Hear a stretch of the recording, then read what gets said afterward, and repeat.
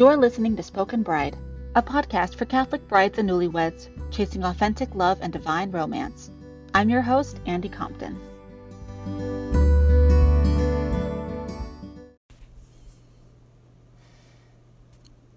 Do You Suffer Well Together? By Mariah Mazza. One of the best bits of marriage advice I received as an engaged woman came in the form of a question. You both love each other very much, but do you suffer well together? In our first 2 years of marriage, my husband and I have been handed more crosses than I ever expected, and that's coming from a woman who walked into marriage expecting my fair share of suffering, a fruit of my natural temperament. After all, I thought, if our vocation is a large part of what God uses to mold us into saints, part of that refining process will be painful. But in that time, I've learned about a different kind of pain. That there is nothing more lonely in a marriage than not learning how to suffer well together. As you prepare for marriage with your beloved, do not be afraid to grapple with the question I was once asked. After a man and woman truly become one flesh in the sacrament, they are connected physically, emotionally, and spiritually for the rest of their lives.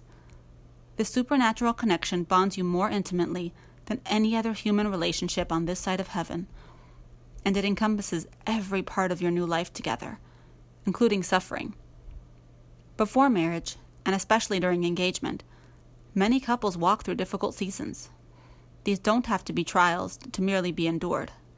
They can also become a source of redemption and practice for a lifetime of sharing everyday experiences.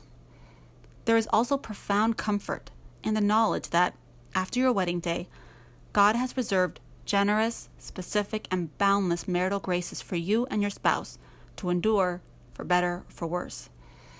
So how can you prepare during engagement to face the crosses of marriage together? An honest discussion is a great start. Take turns asking each other, when you encounter suffering, how do you respond?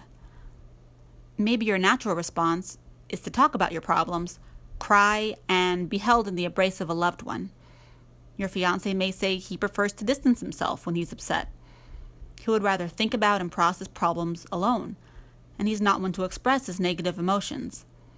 Neither of these tendencies are wrong, but in marriage, different personality traits can clash unexpectedly.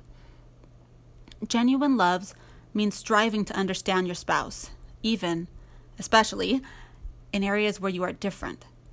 These are often the areas that will require the most sacrifice and selflessness. Learning how to allow your differences to complement each other, especially in painful moments, is an ongoing process that is refined over years and years of marriage. It is something my husband and I will continue to refine for the rest of our lives. And yet, it's possible through the grace of confession and God's mercy. You'll learn how to better answer the next important question. When crosses enter our marriage, how are we going to face them together? There is nothing like feeling the facing of trial as a team, instead of letting it become a source of conflict, isolation, and loneliness. When husbands and wives suffer well together, they grow closer because of the pain, instead of being driven apart. They hold each other in silent but beautiful moments of shared grief, and are a source of comfort to one another.